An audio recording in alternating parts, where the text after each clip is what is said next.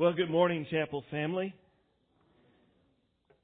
I invite you to take your Bibles, if you would. We're going to be in Psalm 54 this morning. I encourage you to turn there. I'm going to shake things up just a little bit, do things a little bit differently this morning. But as we begin, let me ask a question. What do you do when your demise seems imminent? When you can almost taste your ruin? When you already feel defeated? What do you do when it looks like there is no way out? What do you do when people fail you, or even worse, people betray you? Here in Psalm 54, I think we'll find some help. We're going to shake things up a little bit this morning, do things a little different. First, we're going to hear the backstory, the story behind the psalm. And then we're going to come back and learn a few brief lessons from the psalm. So let's dig into the story behind Psalm 54. Well, howdy! Come on over. Sure, come on. You got past the guards alive. That's an important first step. And if you're all right with them, then you're okay with me. Come on over. Come on, pull up a rock or something. Get here by the fire. Kind of cool out here tonight. Always amazes me how it can be so hot as blazes all day long, and in this desert air it cools off so quick. Oh, come on, you guys, both of you, don't be shy, y'all. Come on, don't worry about them guys. They're not half as mean as they look. Come on, sit down. Are you hungry? Well, there's still a little stew over there. It's still warm. A couple bowls over there. Help yourselves. So what are y'all doing out here anyway? Way out here. I mean, we're out in the middle of nowhere. And by the way, you're risking your life, being here. King Saul hears about you. Yeah. So, I'm glad you like it. Thanks. So, what? You want to join up? Let me tell you something. You young fellers, you need to listen up now, because I'm going to tell it to you straight. There's only two good reasons to be out here in this forsaken wilderness with us. One, if you'll look around some of these guys, you'll see there's misfits, malcontents. Some of these guys, they got themselves into some trouble, and now they's running from the law. Bottom line, a lot of these guys, they're here because they don't have any choice. They don't have anywhere else to go. They're here, they's hoping that maybe a new king, they'll get a new chance. So the other reason, well, that's the rest of us. See, we're here because of him. David. We trust that man. David's a good man. He's a godly man. God has chosen him to be the next king of Israel. Did you know that? Prophet Samuel anointed him. God sent him to anoint him. We believe that's the right man to be king of Israel. I think King Saul knows that too, and that's exactly why King Saul is so intent on hunting him down and killing him. Yes, sir. David is God's choice. We need God's man on the throne of our country. Yes, we do. What? Me? A warrior? Oh, thank you, son. But you think you're kidding, man? I'm an old man. My usefulness on a battlefield, if there ever was any, was a long time ago. No, sir. I help these men out. I'm just here to cook some meals for David, tasty victuals to help nourish them, him, and some of the other guys to get them out on the battlefield. And you guys just keep quiet. You can keep your comments to yourself. Thank you very much. I'd like to see you make a rock badger taste good. Goodness gracious, you slave all day getting food ready for folks, and all they do is complain. You're a bunch of malcontent coyotes. That's all I got to say. Where was I? Oh, you were thinking about joining up. Well, I'm sure if you still in the morning, you still want to be a part of this, that maybe one of the three will give you an interview. What three? Don't you kids know nothing? The three. Why, simply the most famous, the most fearsomest, the most bravest, the most toughest warriors to ever walk this land. Those three. Oh, you've heard of them, huh? Yeah. Well, tell you what, them guys, they are the stuff of legend. Don't look. But over there by the wagon, stop looking! I told you not to look. Over there by the wagon, that's one of them. That's Josheb. Did you know? Josheb, one time, he faced 800 enemy soldiers by himself. Killed every last one of them. Yes, sir. You don't mess with any of them three. You don't mess with those guys. Let me tell you one of my favorite stories about the three. It goes back a few years ago. About 2 years ago. We were just getting started, this outfit, and we was up northwest, about 20 miles, up in the cave of Adullam. We was hanging out there, and at night a bunch of us were around the fire, and we were sitting there, and we were swapping stories, of where we grew up and our families and stuff, and David started talking. David started telling about when he was growing up back in that little village of Bethlehem. And David was saying how there was this well in Bethlehem. He said this well has the freshest, the purest, the sweetest water, he said, that you have ever tasted in your life. He said, just one sip of that water, one drink of that water, and he said, it'll refresh you from the top of your head down to the bottom of your toes, he said. He said, I can just almost taste it in my mind, what I would give for a drink of water from that well. Well, we all finished some more of our stories, and then we laid down, drifted off to sleep. Everybody except them three. You know what them three did? They snuck out of camp that night. And they went 13 miles from that cave up to Bethlehem, over mountains and around, down valleys and around, and and that weren't the half of it. They get up there, and back in those days, that village of Bethlehem was under the control of them Philistines. Them Philistines had a whole garrison of soldiers packed right there in that town of Bethlehem. But that weren't no cause for that. That didn't frighten them guys at all. Them three, they just went up there. They busted through the line of the Philistines, and they got into town there. They got to that well. They got the water out of that well. They busted back out of that town and got away, clean away, and came back 13 more miles back to the cave where we were. Yes, sir. All that so when David woke up in the morning, there was that water there right from that well in Bethlehem. Can you imagine that? All that for a drink of water. That tells you a little bit about them three, the most loyalist friends you could ever have. But they are fierce. They are tough, man. I tell you, I am glad they're on our side. That's all I got to say. Yep. What's that? You heard right. Absolutely. You heard right. When we ain't been running from Saul, what we's doing is we's helping people. We help people all around here. Folks who being there's not only them Philistines, there's Moabites and Amorites, there's all kinds of folks. There's raiding parties that come through, and what we do is we go out and we protect people. We help them so that they don't get their stuff stolen and stuff. We do a lot of that. But don't you go getting no ideas that if you go helping people that you're going to get any kind of loyalty or appreciation from folks, because let me tell you, it doesn't work that way.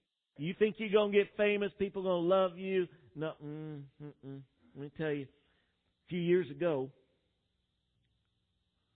no, it really wasn't a few years ago, it was a few months ago, there's this town called Keilah, and got word that them Philistines who were attacking that area of Keilah, they had been, for some time, they'd been going around and they had been pillaging and plundering and robbing and stealing from the folks around there. They'd already gotten all the stuff around Keilah, and then they turned their attention to that little town of Keilah. There was a fortress there, a fort, and everybody had run there to be safe. They were about to attack the fortress, and word had come to us that they was in trouble. And so David, like David would always do, he'd go to God and he'd say, God, should we go up to Keilah to deliver the town? And God said, yep, you should. So there we went. Then we took off and we went running up there to Keilah, and we got there, and I tell you what, these guys, they gave it to them good. Man, they whooped up on them Philistines, and they took off like a bunch of flies. They were dropping like flies. I mean, and they was running like flies. They just, them of them that didn't get dead, they was still a running, and I don't think they stopped running until they got down to the Great Sea. No, sir, they just kept on going. Well, they left behind all the stuff, so them people in Keilah, they got all their stuff back. They got their cattle back, and they got their goats and their sheep and all of their stuff. They all got it back, and they was so happy. And they had us all in. They threw a big banquet for us, and we all ate like kings. And then they said, won't you all just stay here and live with us? And we said, well, that'd be all right. And we stuck around, and we lived there. And man, they was treating us like kings. It was awesome. It was so good. Word got up to Saul that we had delivered this town from them Philistines, and Saul got to thinking. He got to thinking that, they sitting there in a city, that town that's got walls, that fortress keeps people out. It also keeps people in. And Saul got to thinking, if I surround that fortress with my troops, I'll have David and his men caged up like birds in a cage. I will. And he's right. That's what would happen.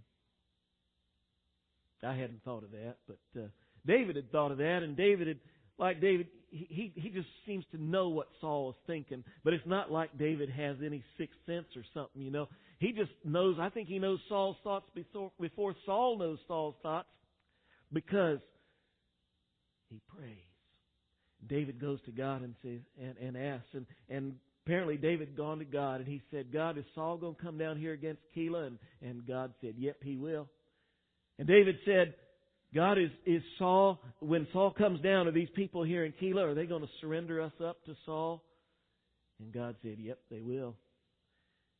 So David said, it's time for us to get out of here. And sure enough, we hightailed it out of there. We left Keilah, and here we come out here into this Judean wilderness. Now, I tell you right from the beginning, I said, this is a bad idea. We have no business going out here into this wilderness. Have you seen what a desolate place this is? But like usual, David has a good plan. I didn't realize at the time that this place is a blessing. I mean, all of these rolling, just endless hills and these deep valleys and crevices all through here, it makes it just a bear trying to walk anywhere, but that makes a good thing, because you can go around and move around through all of these little ravines and valleys, and people can't see where you are. They can't see you moving around, and they don't know what you're doing. It makes it easy to hide, lots of hiding places. And if you ever are, somebody's coming at you, there's usually places to get out, lots of little escapes. And if they're ever attacking you, there's lots of cover with all of these rocks everywhere. And so it was a good plan. But you've also noticed how dry it is. It's hard for anything to live out here except a few flocks of goats and sheep and stuff. They do all right. But it's really hard to find water for 600 people. That's what we got here. Trying to find water and food. Let me tell you, boys, you got this stuff to drink here, and you got food you eat, you drink, because I tell you, there's going to be times where you're going to think that there's some rock badgers having a fight there in your tummy. You're going to be so hungry. It's going to be difficult. But even that, you'd see, it turned out to be a blessing, because, you see, while it's tough for us to survive out here, a group any bigger than us, you couldn't make it tall. And what that's done is it's given us protection from Saul and his men, and David knew that. I just figured it out. You see, Saul needs a much bigger army to defeat us. But he can't keep an army alive out here long enough to find us.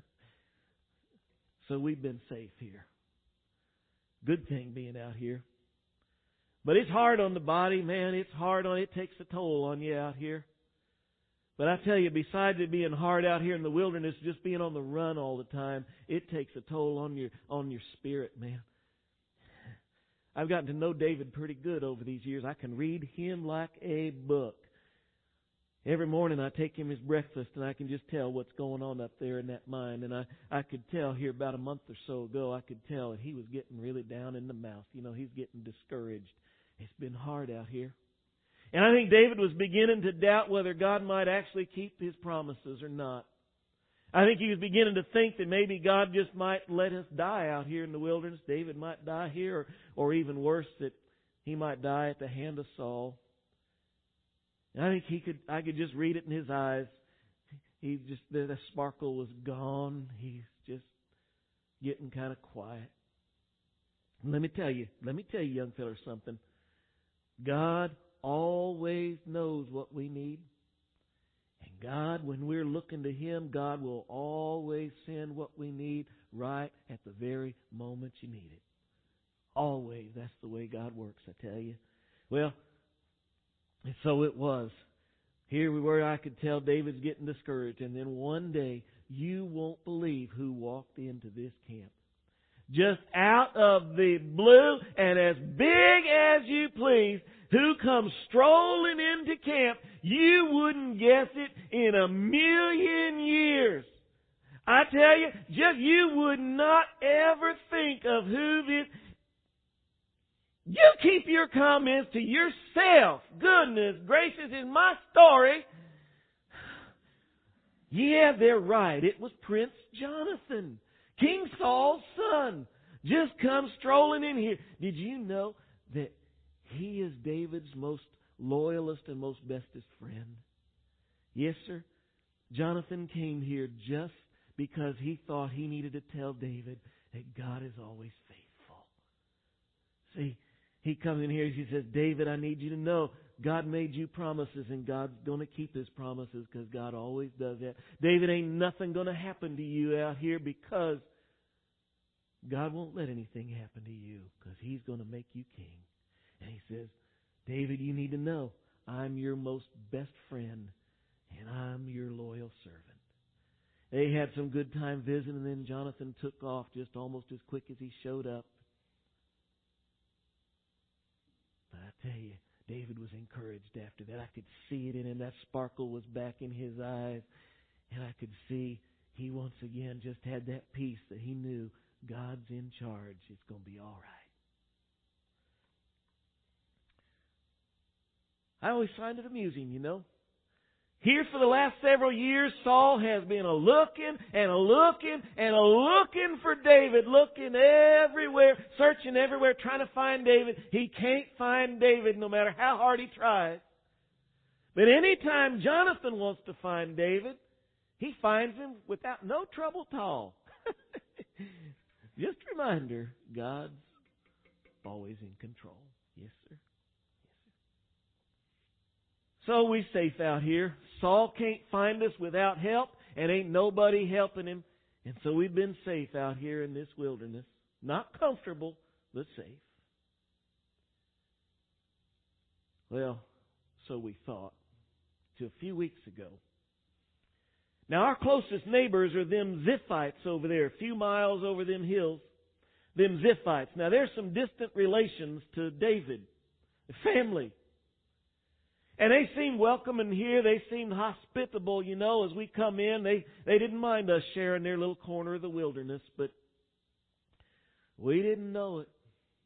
A few weeks ago, some of them folks went up there to Gibeah where Saul is, and they ratted us out. Told him where we was to the very hilltop we was camping on. We just found out a couple weeks ago when we just almost got caught flat-footed.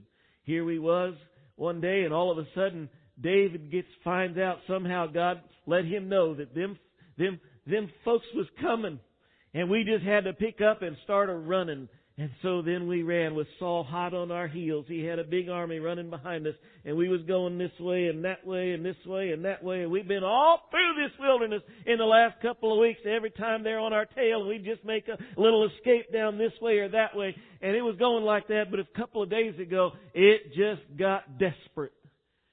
Super desperate. There we were. We was going along. And we were going along this way on one side of a mountain, and going along right on the other side of the mountain is Saul and his forces coming this way. We knew they were there, but they didn't know we was here, and we were going along, and we realized that there is no way back and there is no way out. We're going into a dead end. We are about to be captured. We were getting so desperate, we was about to be like dead coyotes hanging on the fence. I mean, that was our fate. I could tell. And most of us, we just knew this is the end. Best we got an hour or two before they get us. What did we do? Well, we didn't do nothing. There was nothing to do. We was dead meat. Well, that's what I thought. That's what most of the guys were beginning to think. We're going to do our last stand here. But David, I could see it in his eyes. He knew something. He'd been, like always, he'd been praying and praying and praying, and he just knew God was up to something. He didn't know what, but God was up to something. I tell you, like I said before, God always knows what we need. And when we look to Him, He provides it just at the right time. Well, there we were. We was approaching that dead end. They was coming around this mountain. They're starting to come over the mountain. We could see it. We could hear them. We could almost smell them. It was just there. And then, just then, right out of the blue, this guy came riding up, lickety-split, up to Saul and his men, screaming out, "King Saul! King Saul! Help! King Saul, them Philistines, they have launched an all-out assault on Israel. They are coming at us from everywhere. You gotta come help. You gotta bring them soldiers right now, the whole army. You gotta get back. You gotta rescue your kingdom or there won't be nothing left." And sure enough, Saul had to leave. He had to break off and take them soldiers, and off they took. For the first time in a long time, King Saul had to actually go do his job. Yes, sir. We were saved solely by God's hand. David, he wrote a song about that. He does that an awful lot. He writes songs about things. He taught it to us here yesterday.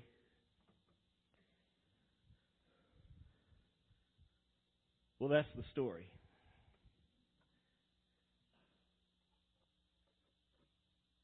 We've heard the psalm as well. Let's turn there. I hope you have it in front of you. I just want to look briefly in these few minutes we have left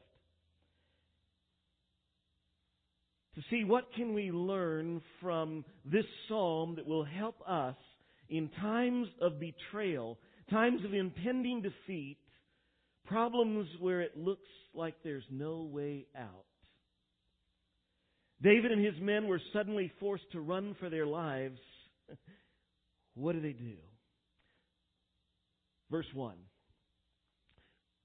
"O God, save me by your name and vindicate me by your might. O God, hear my prayer. Give ear to the words of my mouth. For strangers have risen against me. Ruthless men seek my life. They do not set God before themselves." Selah. Their situation was unexpected. It was unfair. You notice that so many of the desperate situations that come into your life or my life, they just come in unexpected. They take us by surprise. They catch us off guard. What do we do? Where do we start? We should start exactly where David does in these first 3 verses. Take our problem to God in prayer. But I don't know if you're like me, but so often I fail to do that. I start so many other places. I try this, I try that. I do an awful lot of things before I pray. And we suffer for it when we do that. You may remember how the old hymn gently reminded us. You remember this one? "Oh, what peace we often forfeit. Oh, what needless pain we bear. All because we do not carry everything to God in prayer." That's right. We bear a lot of sleepless nights, needless pain, unnecessary worries and stresses simply because we don't pray. You might notice that David had two petitions, two requests in his prayer.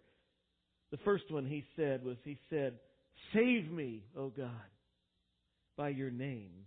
Your name means everything that God is, everything that about who God is and what He's said, what He's promised. And David says, "Save me." He says that strangers have risen up against him. We think strangers, well, the people that rose up against him were people he knew. King Saul, people that rose up against him were his relatives, the Ziphites.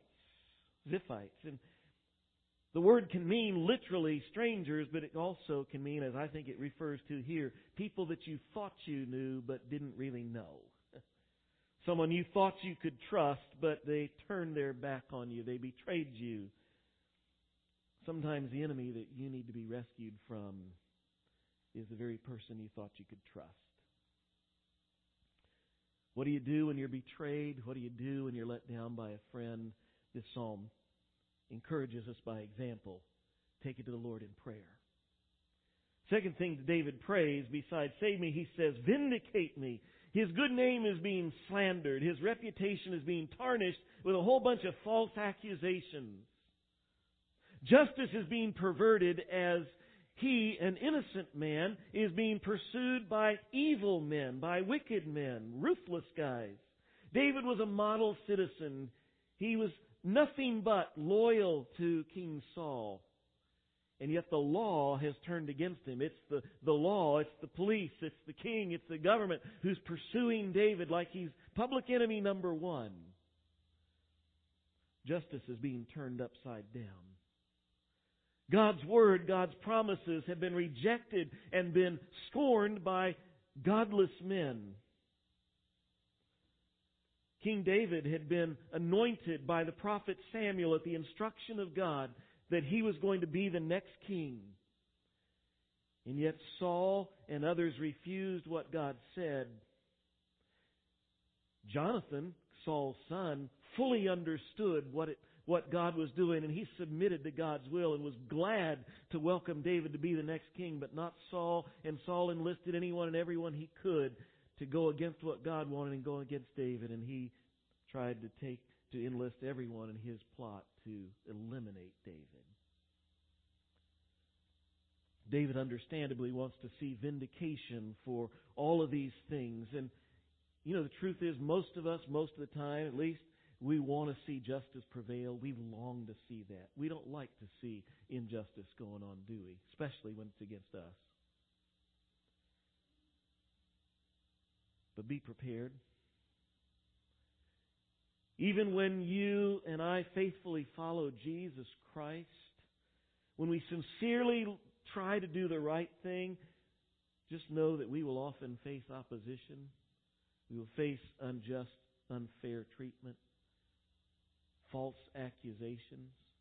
The Bible tells us that very clearly. You know, it says there's a promise in the Bible. You know, we like to claim the promises of the Bible. Well, most of them. There's some we don't like. This is one of them.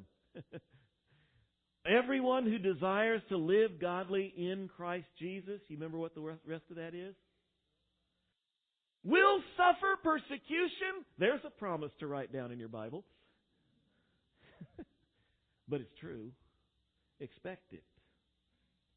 What do you do when it comes? We start by praying. Second thing we do, and David gives us example here, and we look, verse 4. Behold, God is my helper. The Lord is the upholder of my life. He will return evil to my enemies. In your faithfulness, put an end to them. First thing we do, and first thing David does here is he prays. The second thing he does is he trusts God. David, in this psalm, he's not promoting just positive thinking. What you and I need to do is we just need to change our thinking so that we feel better.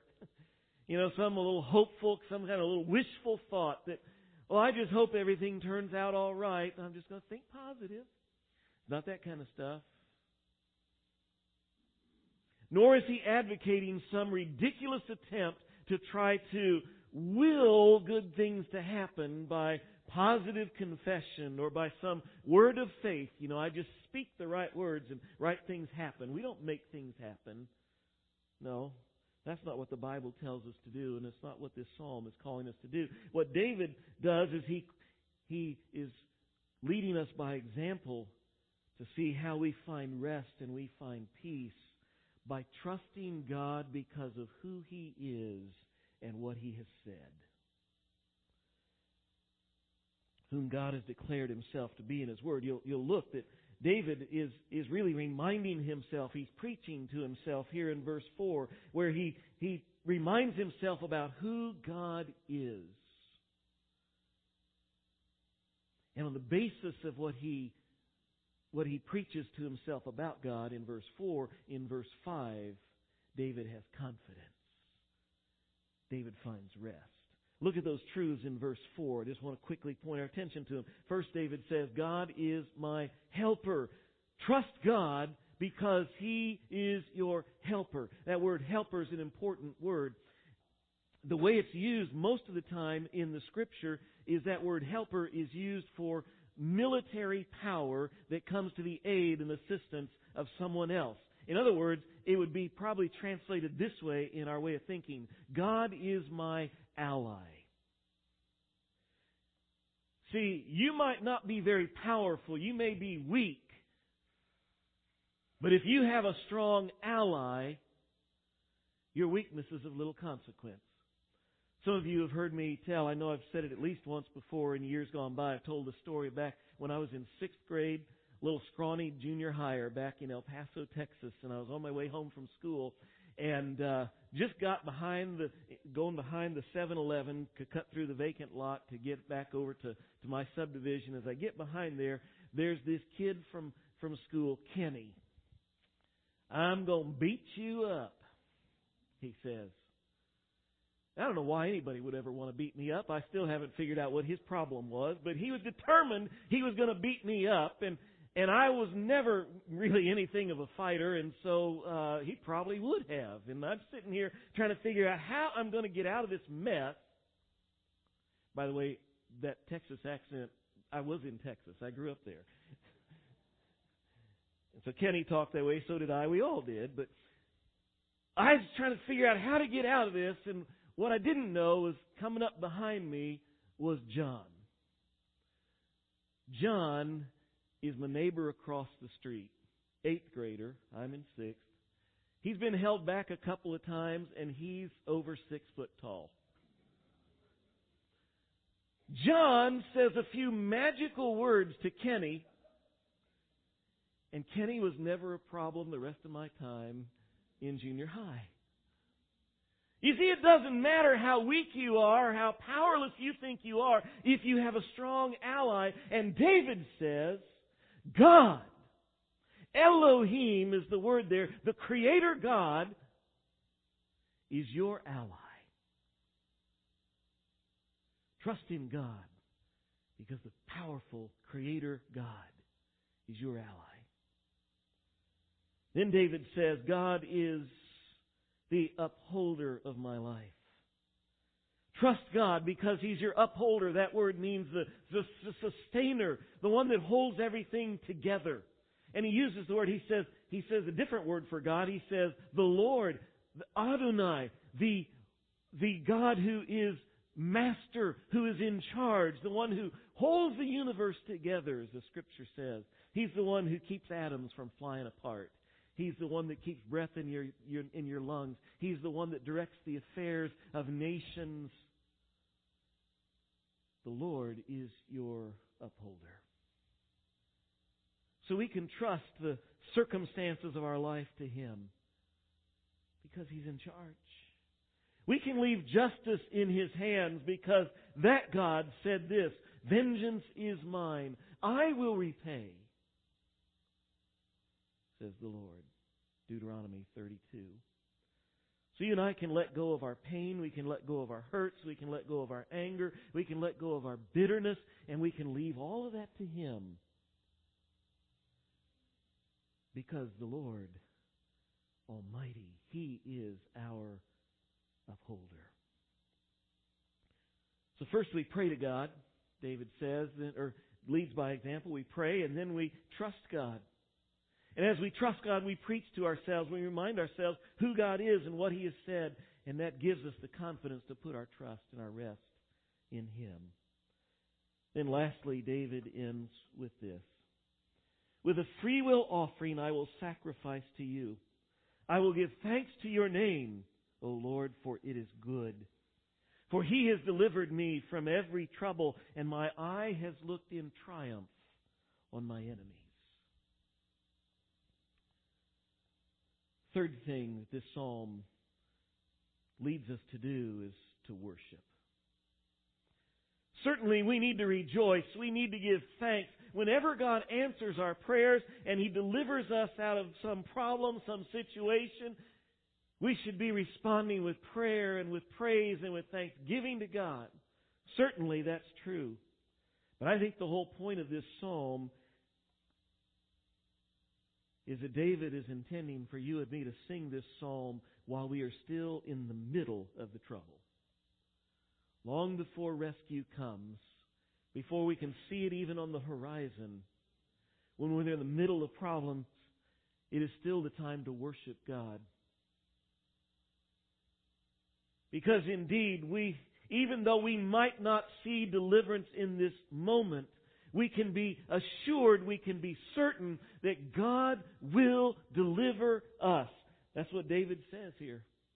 God will deliver us. The truth is, even though we might not see it at this moment, we also might not see it in this lifetime. There are plenty of godly people who have been killed exactly because they're a godly person. There are godly people who have suffered unimaginable things. Is God failing on His promise? No, because ultimately, the deliverance that is promised ultimately isn't here.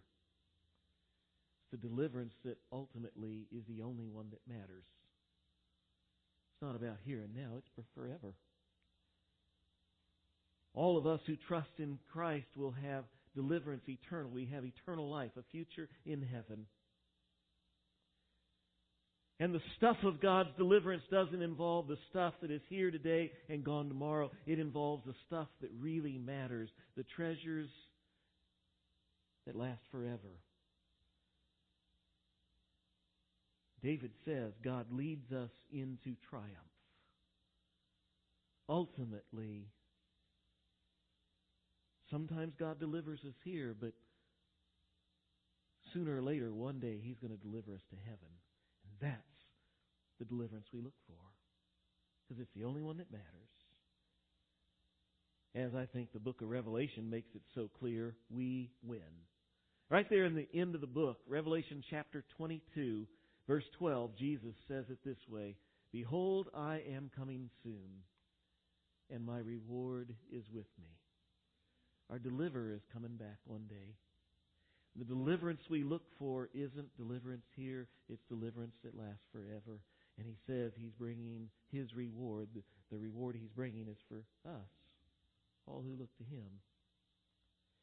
His return, He says, it's soon, meaning it's imminent. Not that it's going to happen necessarily in the next 30 minutes. It just means it can happen any time.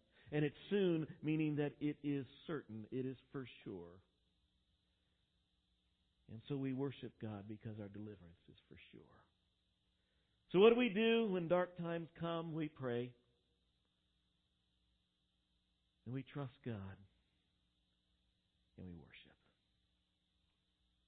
Father, we needed this because some of the folks here today are in the middle of those tough times. They've been betrayed. They've been let down. They are in a world of hurt and some problem, some situation. Some of the folks are there. Some of us right now, we don't know it, but there's something going to happen in the next little while. For all of us, if we live long enough, difficult times are coming, sooner or later. They come to us all, and how we need to be reminded how we need to respond. Father, may we be faithful to do as this psalm has shown us by example. May we be faithful to pray. Lord, not to just start trying to fix this and fix that, but the first response that we have, the first instinct is to get on our knees before you and pray. Father, then may we trust you. May we be reminded and we remind ourselves of who you are, what you've promised, and may we cling to your promises and there find rest. And then, Lord, may we begin to rejoice because we know that while you may deliver us here, we can be assured that you will, guaranteed for sure, deliver us in what really matters. We have ultimately a victory that is coming. It is unimaginable, unbelievable to us, and it is forever. So may we cling to these things. In so doing, bring honor to you. In Jesus' name we pray. Amen.